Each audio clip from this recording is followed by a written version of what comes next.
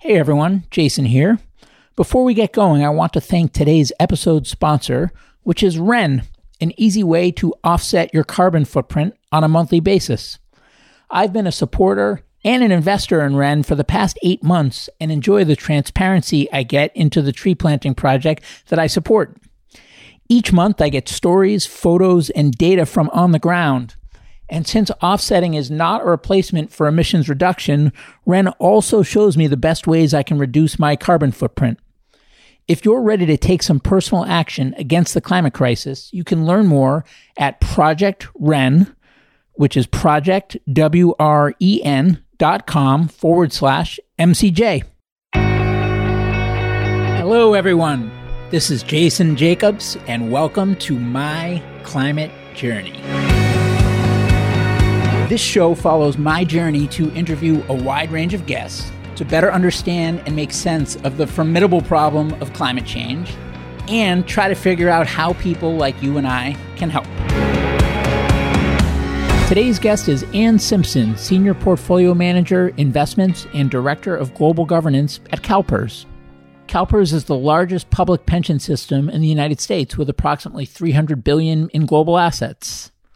Ann is leading CalPERS' sustainability project to integrate environmental, social, and governance, also known as ESG factors, across the total fund. Ann is the first person that I've had on the show from a big pension fund, and she did not disappoint. We have a great discussion about CalPERS' work, when and how ESG first started becoming important to them as an organization, where they are now in transitioning their portfolio of holdings to clean, how they're going about it, what barriers are holding them back, how Ann thinks that they can move faster, and also just her advice for how people like you and I can help. Without further ado, Ann Simpson, welcome to the show. Thank you for having me. Well, thank you so much for making the time. I'm really excited for this one. This is actually, I want to say it's the 100th episode, or if it's not the 100th, it's right around there. But this is the first one I've had with a big pension fund or one of the biggest pension funds. And it's a real honor to be able to have this discussion today. All right. Well, count me as a humble servant of a very big pension fund. That might be the way to put it. Well, maybe for starters, since I'm sure most listeners are familiar, but in case anyone isn't, maybe talk a bit about what is CalPERS. So CalPERS stands for the California Public Employees Retirement System. And that was set up nearly 100 years ago to take care of state workers in their old age. CalPERS has grown over time to now include almost 2 million people, and their day jobs could not be more varied. We cover the judges of California, but also the janitors that clean schools and universities, environmental scientists, firefighters, university professors, people who clean up the rivers and streams and trim the trees and look after the physical environment of California. So these nearly 2 million people rely on CalPERS for two things. One is for their health care, and the other is to provide them with a basic income in retirement. And the way that we do this is we receive contributions from those nearly 2 million people. They have money deducted from their paycheck every week or every month. And then their employer also puts money in. And unfortunately, that is not enough to cover what people need in their old age for the many years they might live. So we also invest the money that we receive from the workers and from their employers. And right now, for every pension dollar that we pay out, about 60 cents comes from investment returns. So that explains really why CalPERS is probably known for its role in finance more than for its role in paying pensions or even paying health benefits. The accumulation of all that money over many decades has just topped $400 billion. It'll bounce up and down a bit with market volatility, but it's an enormous sum of money. And it makes CalPERS one of the top 10 largest pools of private finance in the world. So that's good news for the employers. It's good news for the workers because it means we are building up this pot of money to help contribute towards their pension and also to sustain their health benefits as well. But it also means that CalPERS is influential in the financial markets just by virtue of our size. And also because we're a pension fund, we're very long term. So when we start looking at issues like, say, climate change, it really is because we have not only one generation to think about, that's our current pensioners, our retirees, but we also have an obligation to think about the people just joining the scheme who may not retire for another 30, 40 or 50 years. So even if the doors closed in the morning, we said, okay, CalPERS is being shut down, we would have to be investing and paying pensions out for probably the best part of 100 years, which is what officially gets called our liabilities. That's all the people to whom we owe a pension or health benefits and their dependents, people in their family or people who are relying on them. So once you've got this very large pool of money, it means we're globally invested. We're too big to hide anywhere. And once you've got nowhere to hide, you need to deal with systemic issues like climate change. And then the other dimension is not just being too big to hide for safety anywhere in the world. Because of our very long-term investment horizon, issues which accumulate over decades and even over generations are something that CalPERS really has to pay attention to because it's going to impact our ability to pay pensions, which is our prime duty. And then what about your purview within the organization? What are you thinking about as, I believe it's the Director of Global Governance? Did I get that right? Once upon a time, that was my title. I've had several. I'm in my third role at CalPERS. I first joined CalPERS just over 10 years ago as a senior portfolio manager in our global equity asset class. And I was responsible for what was then called our corporate governance program. So what does that mean? Governance is a rather odd word. Well, if you think about government, that's how that idea gets described in the political sphere. We understand what government is. It's where we have a system for ensuring decisions are made, for the exercise of power, and for ensuring accountability. And when we say corporate governance, we essentially mean the same thing, but applied to companies. And why is that important? Well, because companies themselves have become so dominant in the global economy. And even compared to when I was a child, you cannot get yourself out of bed and to your place of work without bumping into probably a dozen or more big companies, whether it's companies providing you with water from your tap, coffee, your phone or internet connection, the car that you might get in, bus if you're lucky, or bicycle. Every single element of our lives, including maybe any vitamins or pills you might need to take along the way to get you to work and keep you feeling well. So the rise of the corporation has really meant that corporate governance has become an extremely important issue. So that was my first job, was thinking about what CalPERS could or should be doing as a part owner of companies where we invest money. And then my second job came several years later. And it was really as we were bumping into a whole range of issues that didn't fit in a neat and tidy way into corporate governance thinking. We went rather beyond that. And it was in the wake of the financial crisis that CalPERS really went into a period of quite deep reflection about, well, what is investment all about? What are these financial markets all about? CalPERS went into the crisis with, if you like, enough money in the cookie jar. We had 101% funding. That means if we owed $100, we had $101 in the kitty to pay. We had a little cushion. We came out of the financial crisis with only $65 in the cookie jar, and we still had $100 to pay because the pensions and the health liabilities, what we owe, hasn't changed. And if anything, it's got bigger because of the demographics of the baby boomers going through the system. So what do we learn out of the financial crisis? Money that's here today and gone tomorrow is a very alarming experience to go through. And when you've got nearly 2 million people relying on that money for their healthcare and for their pensions, this is a crisis of gargantuan proportions. So we, with our board, went into this period of reflection to really think about, well, where do we think investment returns come from? And how do we understand risk? What's our new understanding of risk, given what's just happened to us and the beating that we took, along with millions of others in the US and around the world? So we decided that what CalPERS needed was a set of investment beliefs.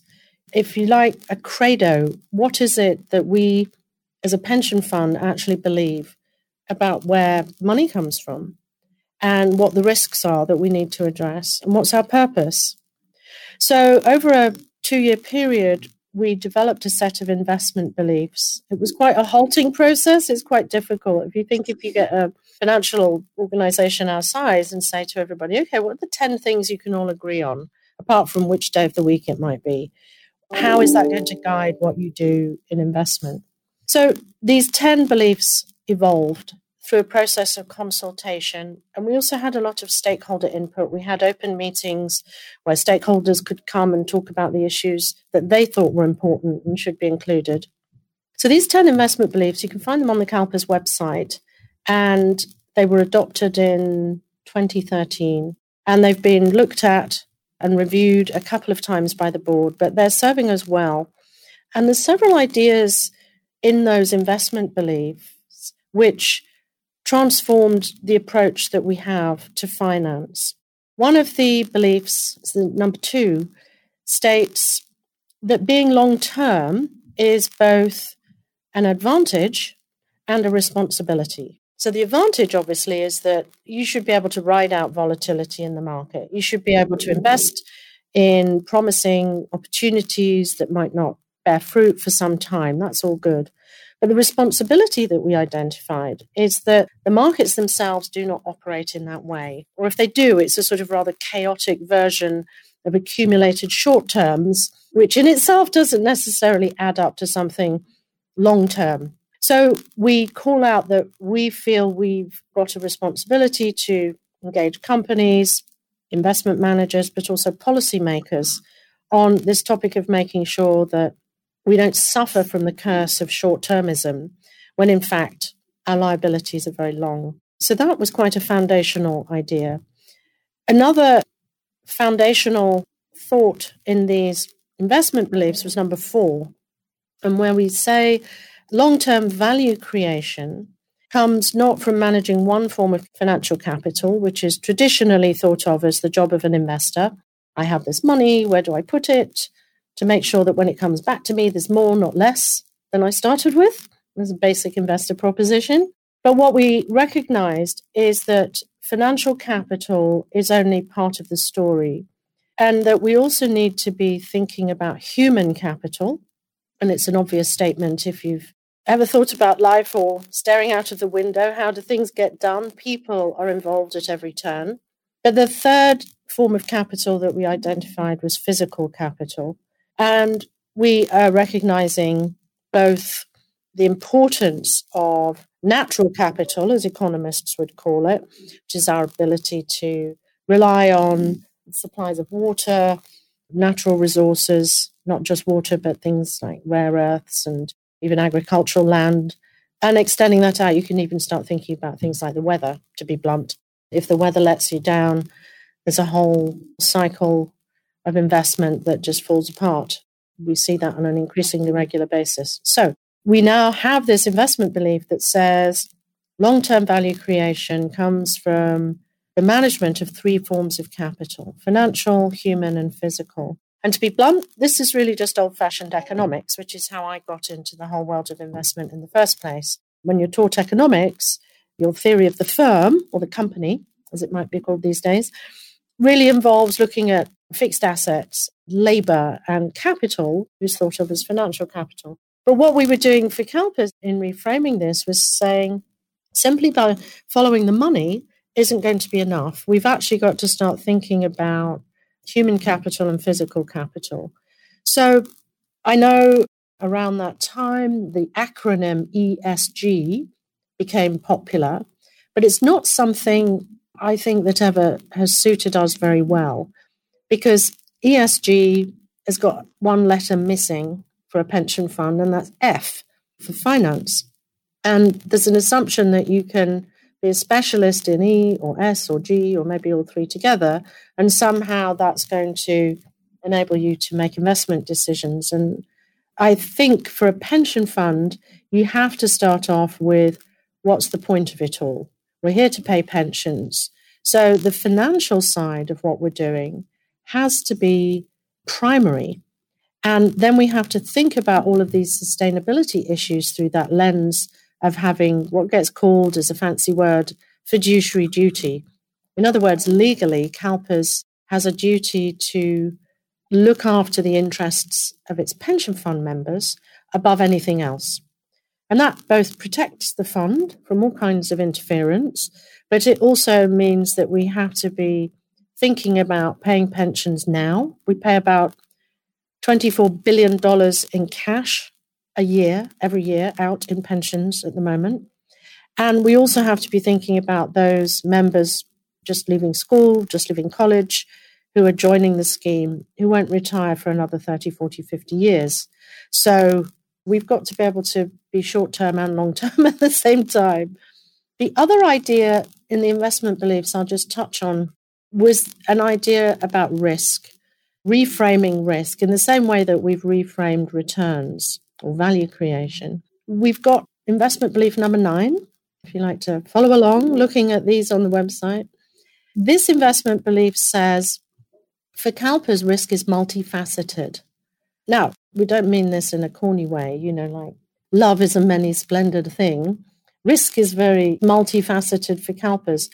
What we're talking about is the fact that the traditional ways in finance of measuring risk don't capture all the risks to which we are exposed. So, for example, tracking error, that's one typical way of measuring risk. Volatility is another way, and we, like many other investors, have what we call a risk budget, like how much are we willing to tolerate by way of risk on those sorts of measures. But if we look more broadly, we obviously are exposed to risks that can't be tracked with those tools. And the examples in the investment beliefs on risk that we provide include climate change, demographics. Obviously, what's happening for our employers is extremely important because they have to put in a fair chunk of the money that's needed to keep the pension fund afloat. So, in other words, we have an interest in understanding what's happening out there beyond the spreadsheets that capture the financial dimension of what we're doing. Because we're so large and we're so long term, we are impacted by and also have the ability to influence the various factors that can make a difference on our investments. So I was involved in the work around developing these investment beliefs. And at the time, we were also interested to know what is it that really matters. We'd sort of done a counting exercise with the help of a consultant, Mercer's, because there was a lot going on environmental issues and labor issues. And we found nothing short of 111 different things going on at CalPERS, which had some connection to this human capital and physical capital agenda. So what we did next was a review of all the evidence. We took on a crowd of academics, ably led by Robert Jackson at Columbia, who you might now recognize because he's just stepped down as an SEC commissioner, and a finance professor at UC Davis called Brad Barber. And they chaired a group of academics who reviewed, I think it was over 800 papers for us. And the idea of this was, is there evidence that one thing matters more than another? We have to, if we think we're going to pay attention to certain things in financial, human, and physical capital, then that just means we just swim around in all of this and hope for the best. Well, we didn't. We wanted to be strategic and identify what it was that really mattered to a pension fund, because obviously that gives us certain obligations, certain timeframes, certain investment objectives that might be different from someone else or another organization. So what we found in this review of evidence was, first of all, that governance, the idea of how companies are governed, is fairly well connected to their financial performance. or certainly to everyone's satisfaction. In other words, if a company is badly governed, you can expect it to be badly performing. And this might all sound very obvious, but these insights were fresh at the time. The other thing that we found is that environmental issues were clearly important on occasion, but it was very hard to draw broad market-wide conclusions because there was such a poor set of data. In other words, the kinds of information that you could gather in on what companies were doing was more to do with, say, the state of environmental regulation than it was to do with what companies had to disclose in their report and accounts. So you would have a little bit of a patchwork quilt of information, and out of that, try to draw some conclusions. And then on the issue of human capital, it was even more difficult because there was even less available. There was plenty of rhetoric and warm words. Hard to find a company that doesn't say, our people are our greatest asset. But then you would have thought, if it is true, people are their greatest asset, you'd have a bit more information about what was going on.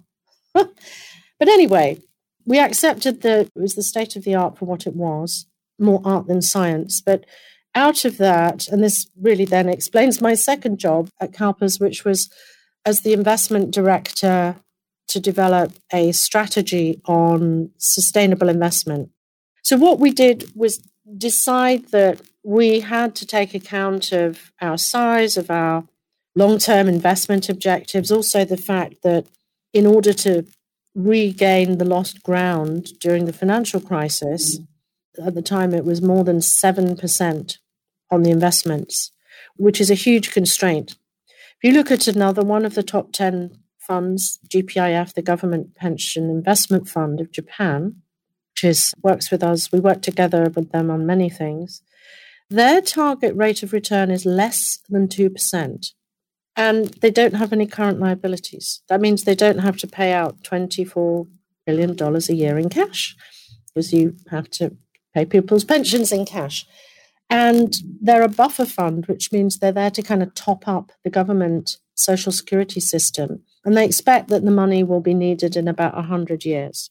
So all credit to the Japanese for thinking way ahead. But that means the job of the chief investment officer, Hiro Mizuno, who's just about to step down, who's done wonderful things on sustainable investment, but he's had room for maneuver that we don't have, because he's got to hit 1.9% rate of return and doesn't have to pay out any cash today or this year or next year, whereas CalPERS has to hit 7%, and we have to pay out close to $25 billion in cash every year. So starting with what's the point of it all? Why are you making investments? We'll then explain what the strategy is that you can develop and also what issues you focus on. What we decided were two sort of parts to the strategic plan. It's a 5-year plan. We're halfway through it. The board adopted it in 2016. I think we were one of the first pension funds in the world to do such a thing, or at least we won a prize for doing it. So I now make an apology to whichever other pension funds were being overlooked and maybe got there before us. But anyway, we won an award for innovation for putting together this strategic plan. And what have we got in the strategy? First thing we've got is 6 priorities out of the many, many, many options in front of us. And we took an issue with one issue for each of the 3 forms of capital. So on financial capital, we said our focus is going to be alignment of interest. And the idea behind that is, unless you have alignment of interest, you will be, a fool and his money are soon parted. But unless you have alignment of interest, you're going to have all kinds of ways that you lose money, either because fees are too high, time horizons are wrong. There can be all sorts of ways that money gets squirreled out of companies rather than paid back to the shareholders. Anyway, alignment of interest. And we focused first on private equity because that asset class is particularly challenging in terms of the so-called limited partners are both protected by that role. As you know, you're in Silicon Valley, you know how this whole works. But also getting alignment of interest or comfort that you have alignment of interest is tricky because you don't have a line of sight into the portfolio. Second issue was human capital. And there we felt that there was reasonable evidence to demonstrate something that was also very close to CalPERS' core values, which is that diversity and inclusion are signs of a high-quality board, and high-quality boards oversee high-performing companies. And so we set ourselves some targets, particularly around improving board diversity, and we've had a fair amount of success with that. Then the third issue was climate change. And I'll explain in a bit, perhaps more about what we're doing on climate change, because it's a flagship area of work for CalPERS. And we have just elevated climate change to be one of the 3 top risks facing the organization, which I can say more about in a minute. We had 3 cross-cutting themes, not topics, if you like. One was research. In other words, we knew we had to keep looking at research, and we did repeat the review of evidence a couple of years later and looked at another 1,000 papers, which was since published. So it shows it's a very rapidly growing area of work. The next issue was manager expectations. We thought we needed to articulate very clearly what we expect from our managers, both internally and externally, on these issues. And thirdly, was that we would push very hard for the inclusion of reporting on these topics that we'd identified as relevant for long-term risk and return. And that meant that we would be raising a voice with regulators and also working on voluntary best practice models as well. But ultimately, we genuinely think until all of this tracking of performance on sustainability factors, until that's out in the market, we're going to have mispricing of risk, we'll have poor decision-making by investors, because it's a question at the moment of how long is a piece of string? You don't know what's good, bad, or indifferent. When you've got these voluntary measures for reporting, you get a lot of false positives. The old example in a statistics class would be a sign of its times. Do you beat your wife?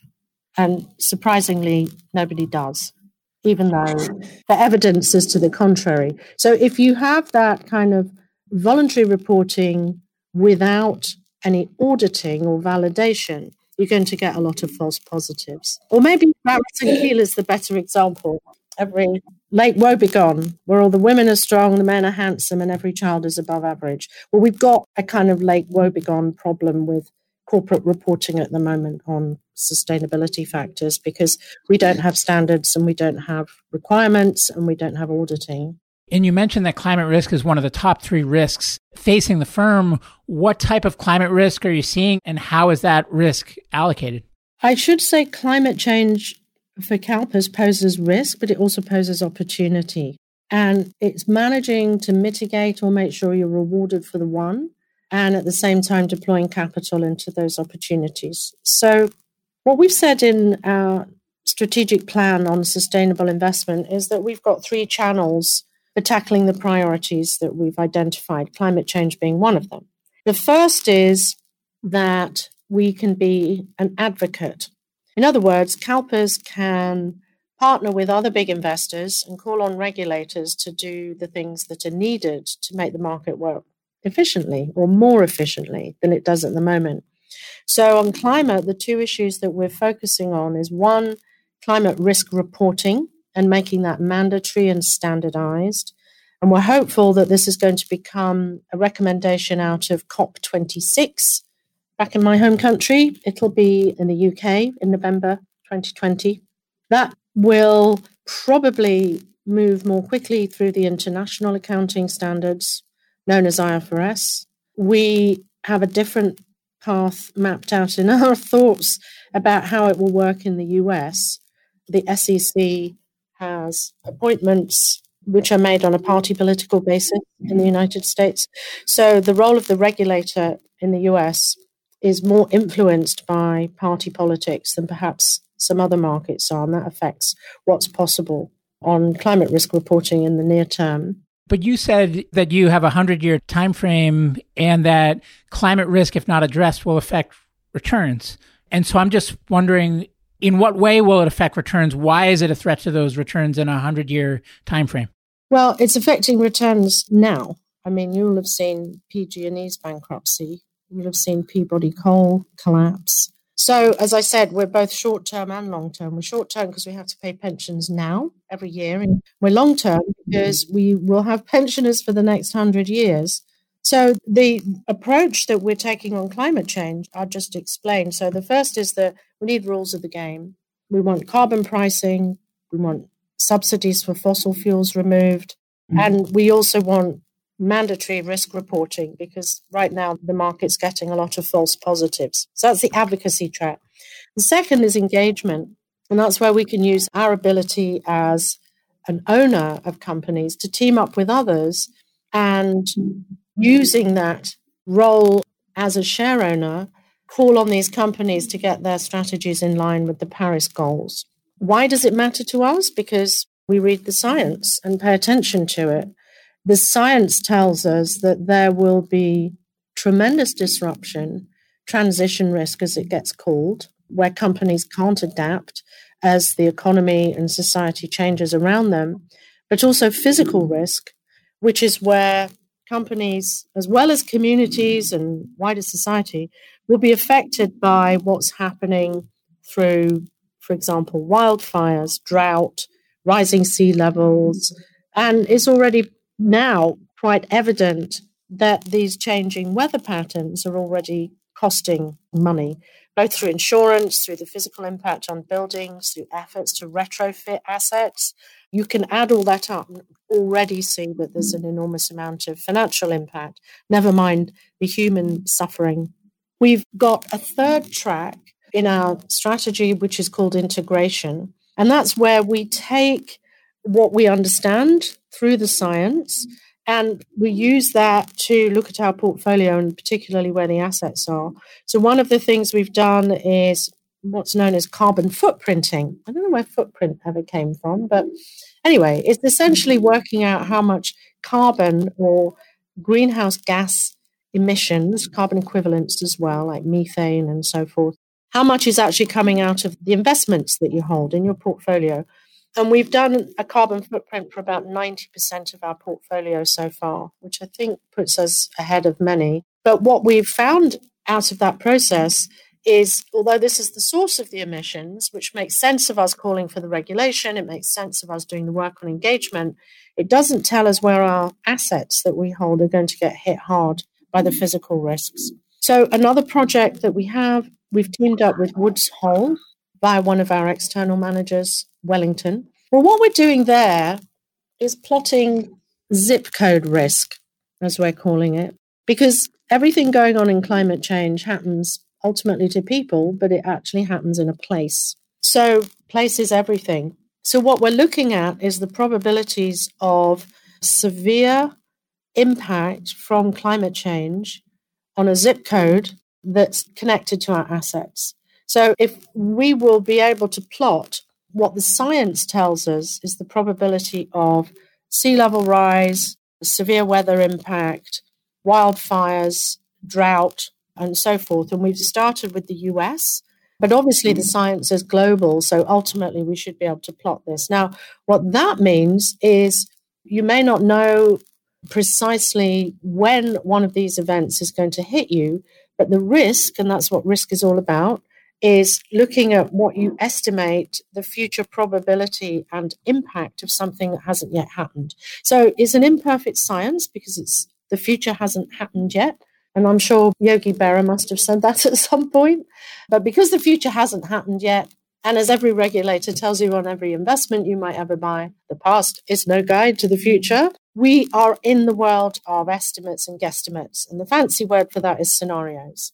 And in the climate risk reporting that we support and that we think should become mandatory, you look at possible versions of events in the future and think about what the impact of that might be, and also then about how you can protect your assets or protect your investments in the event that those things do hit.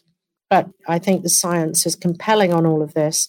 The urgency that we feel at the moment is that we don't have 100 years to get this sorted out. The temperature rise accomplished so far since the Industrial Revolution puts us on the brink of some tipping points in the physical systems.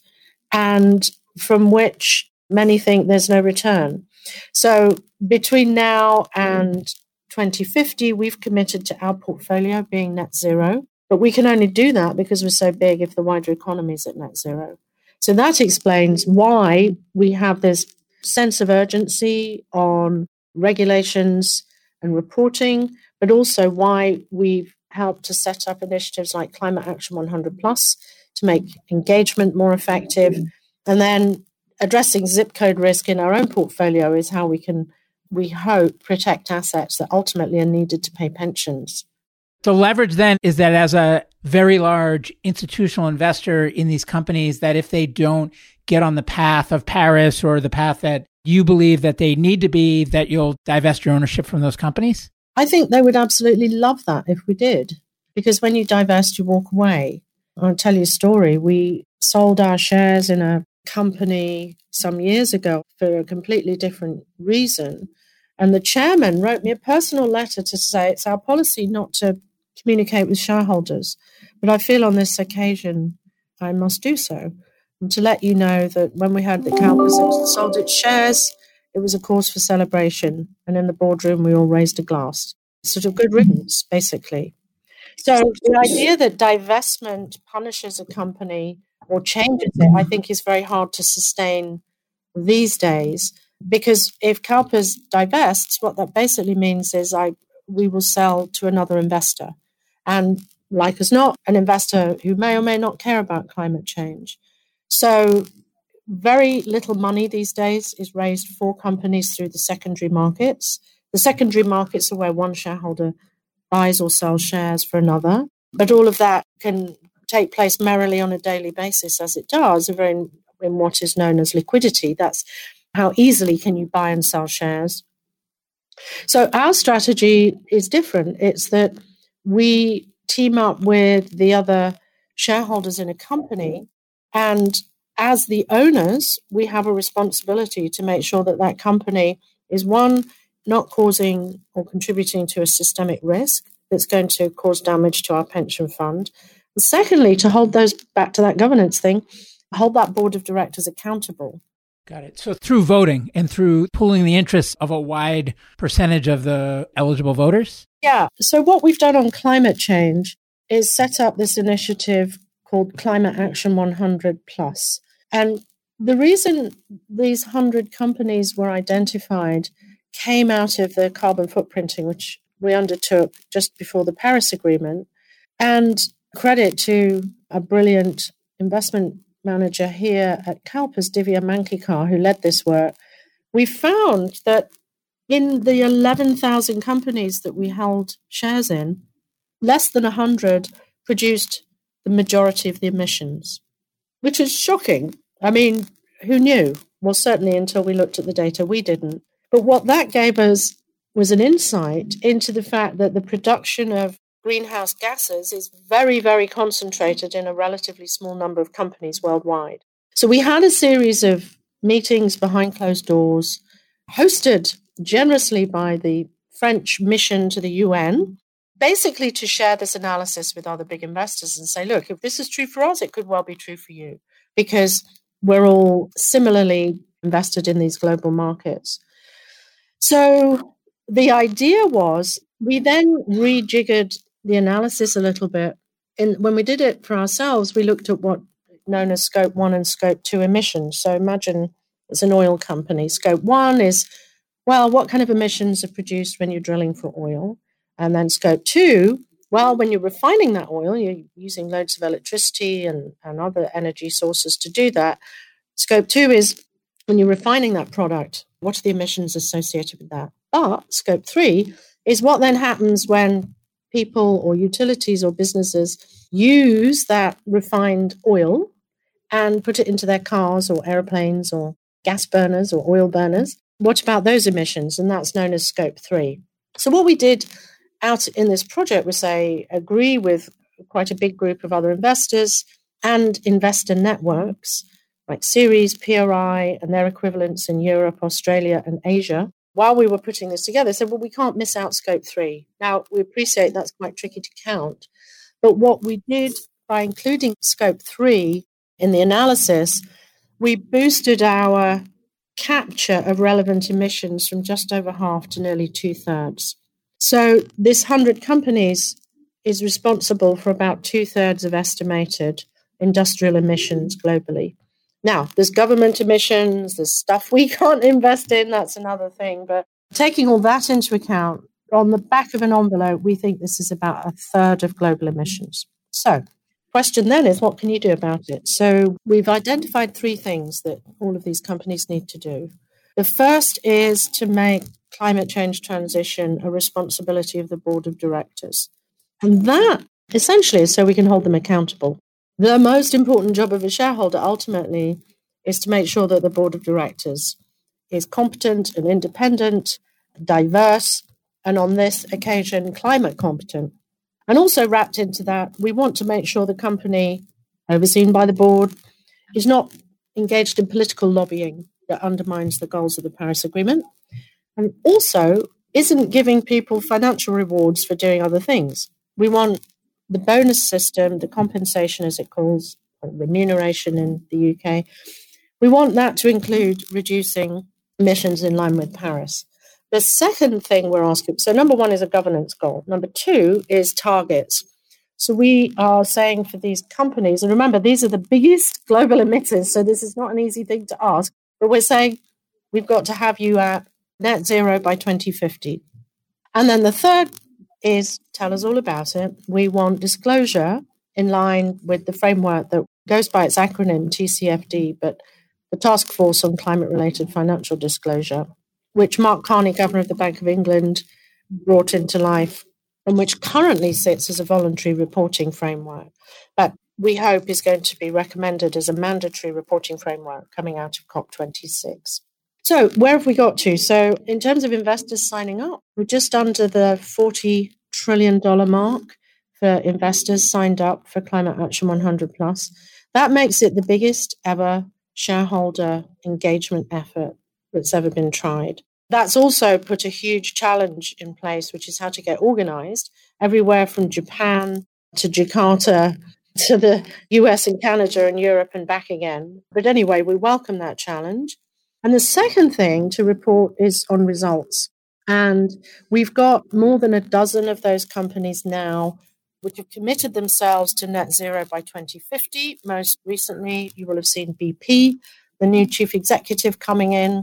And we've also got companies like BP reviewing and also pulling out of trade associations which are not aligned with the Paris goals and revamping all of their compensation plans. So the top 14,000 executives in BP will be rewarded for achieving the target reduction. But it's not just oil companies. We've got big commitments from oil companies, particularly in Europe, but we've also got the world's biggest private cement company, Heidelberg Cement, on board.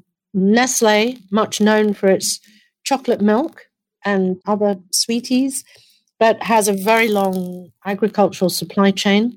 One of our plus list companies, they've agreed.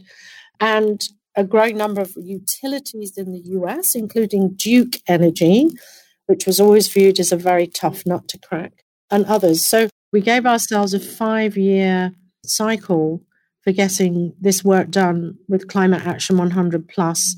We've made some terrific progress, but one of the things on our mind is how are we going to have real impact in markets where shareholders are very weak because of state ownership of companies or state influence. So that's opening up the fact that alongside this, we can't abandon the focus on the regulatory and the legislative side. We need to be advocates on the rules as well as effective engagers. There's a website that you can go to find out more from our progress report, who the signatories are, what the companies are, and how we're generally organized around that work. Are there specific policy initiatives that you're putting your weight behind as an organization? Yes. On the policy front, we're part of something called the Investor Agenda, which is a parallel initiative to Climate Action 100+.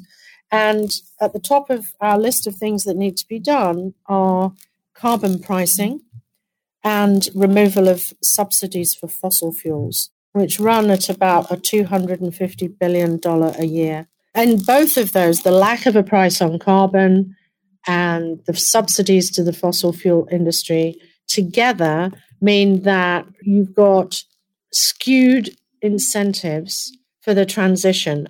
These are both putting a big drag on the progress towards meeting the Paris goals, for sure. And what about kind of, I don't know if it's fair to call it a sister effort, but some of the employee shareholder activism that you're seeing at Amazon and some other larger organizations? Do you think that's a good thing? Is it a distraction? Can it be effective? I think any shareholder that's awake and paying attention and asking questions and holding companies accountable, that's a good thing for every other investor in the market. So whether it's an employee investor, a small shareholder, somebody going to their mutual fund that invests their 401k, or a pension fund like CalPERS, we all need this financial system to work. Nobody's investing just to give money away. I think that if they are, they're a very small number of them. Most investors have got some serious purpose in mind, whether it's to pay a pension or pay off a mortgage or save for their retirement or save for a rainy day. There is, in a book that we've just published with two professors at Columbia, the final chapter, we call it the Commonwealth. In other words, the Commonwealth is the wealth that's been created by working communities around the world, and we need the financial system to serve that broader purpose. Financial services was always envisaged, as the name suggests, to be in service to the real economy. And the real economy is full of real people who live in real places. So this idea of the common weal, which is a very old-fashioned word, but it's at the root of the concept of the Commonwealth. We want the common good to be the ultimate purpose of the financial system. For us, it's very specific because we need to pay pensions. We have a social purpose absolutely embedded in what CalPERS is here to do in the financial markets. But we can only achieve that purpose of paying pensions if we make the 7% and if we make the cash to pay pensions every year. And if we're still going to be here in 100 years, still paying pensions for the future members, those who have not yet joined the system. I know relative to these big companies that we've been talking about, the alternative assets are quite a small percentage of your holdings, but how do you think about innovation as it relates to helping address the problems of climate change, and what areas of innovation and what stages of innovation and what types, whether it be deployment or breakthrough technologies, do you feel can be most impactful?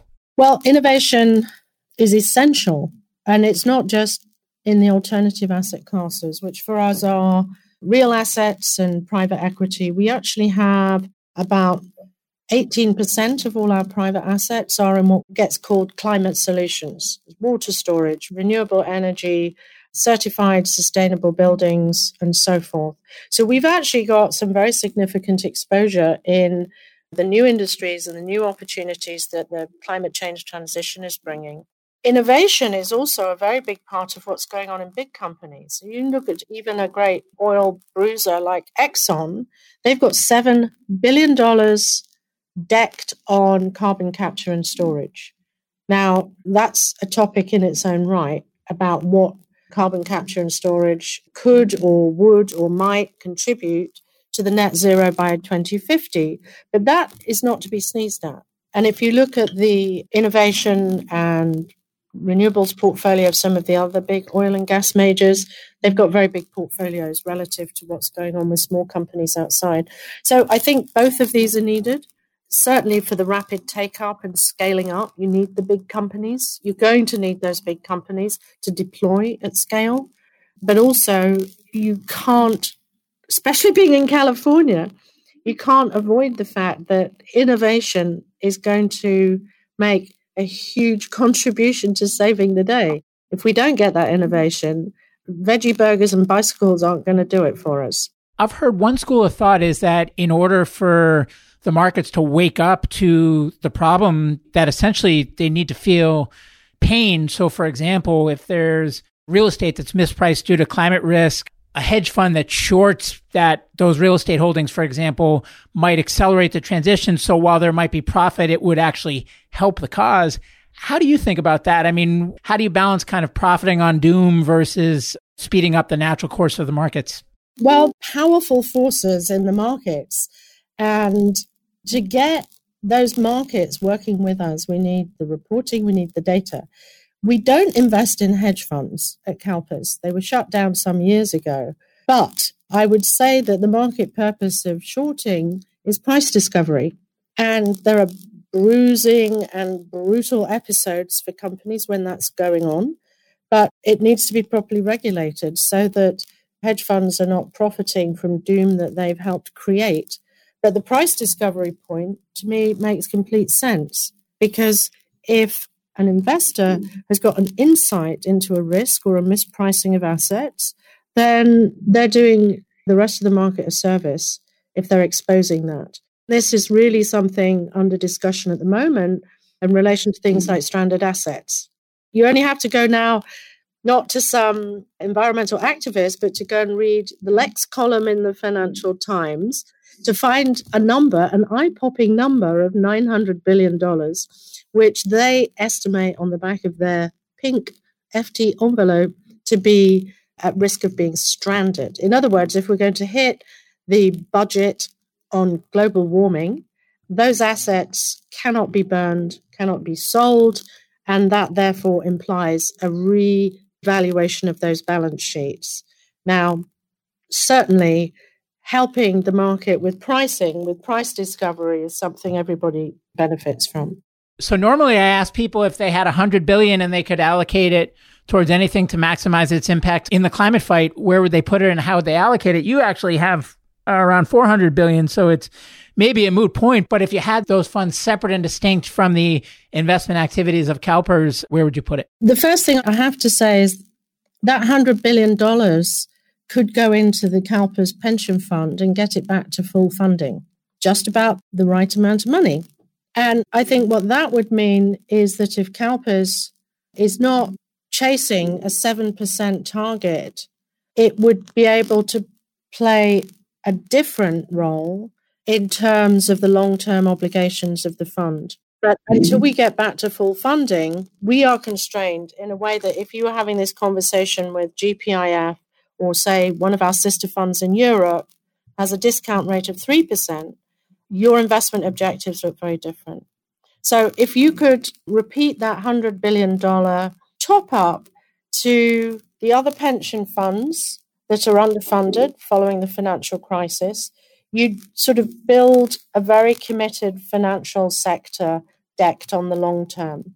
And that would be powerful in terms of meeting climate change goals. Yeah, and it sounds like, since I have one final question to ask, we don't have time to cover it now, but you could spend a good amount of time, probably a whole episode, just talking about what would be the differences in your behavior with the smaller discount rate versus the bigger discount rate. But maybe we'll save that for chapter 2. My last question is just, a lot of the people listening to this podcast are people that are committed to working on this problem at the systems level, but they are coming in fresh and they don't necessarily understand it, nor do they know how their skills are most transferable. So speak to them for a moment. What advice do you have as they're trying to figure out how to have the biggest impact personally as they seek to reorient the next phase of their careers in this area? Everybody is a consumer. We all eat. We all pay rent or mortgages. So I think working out what you're going to do as a consumer is important. So whether you want to move towards a more plant-based diet, whether you've got the financial ability, I mean, I should just say that meat is more expensive than vegetables. So it doesn't something that favors people with a big salary. But I think what we do as consumers is really important. So if you're buying shampoo or scrubbing off thick layers of makeup with plastic micro beads or whatever you might be doing, I think my 3 kids absolutely on this get woke, old folk, as they say to me when they're being cheeky.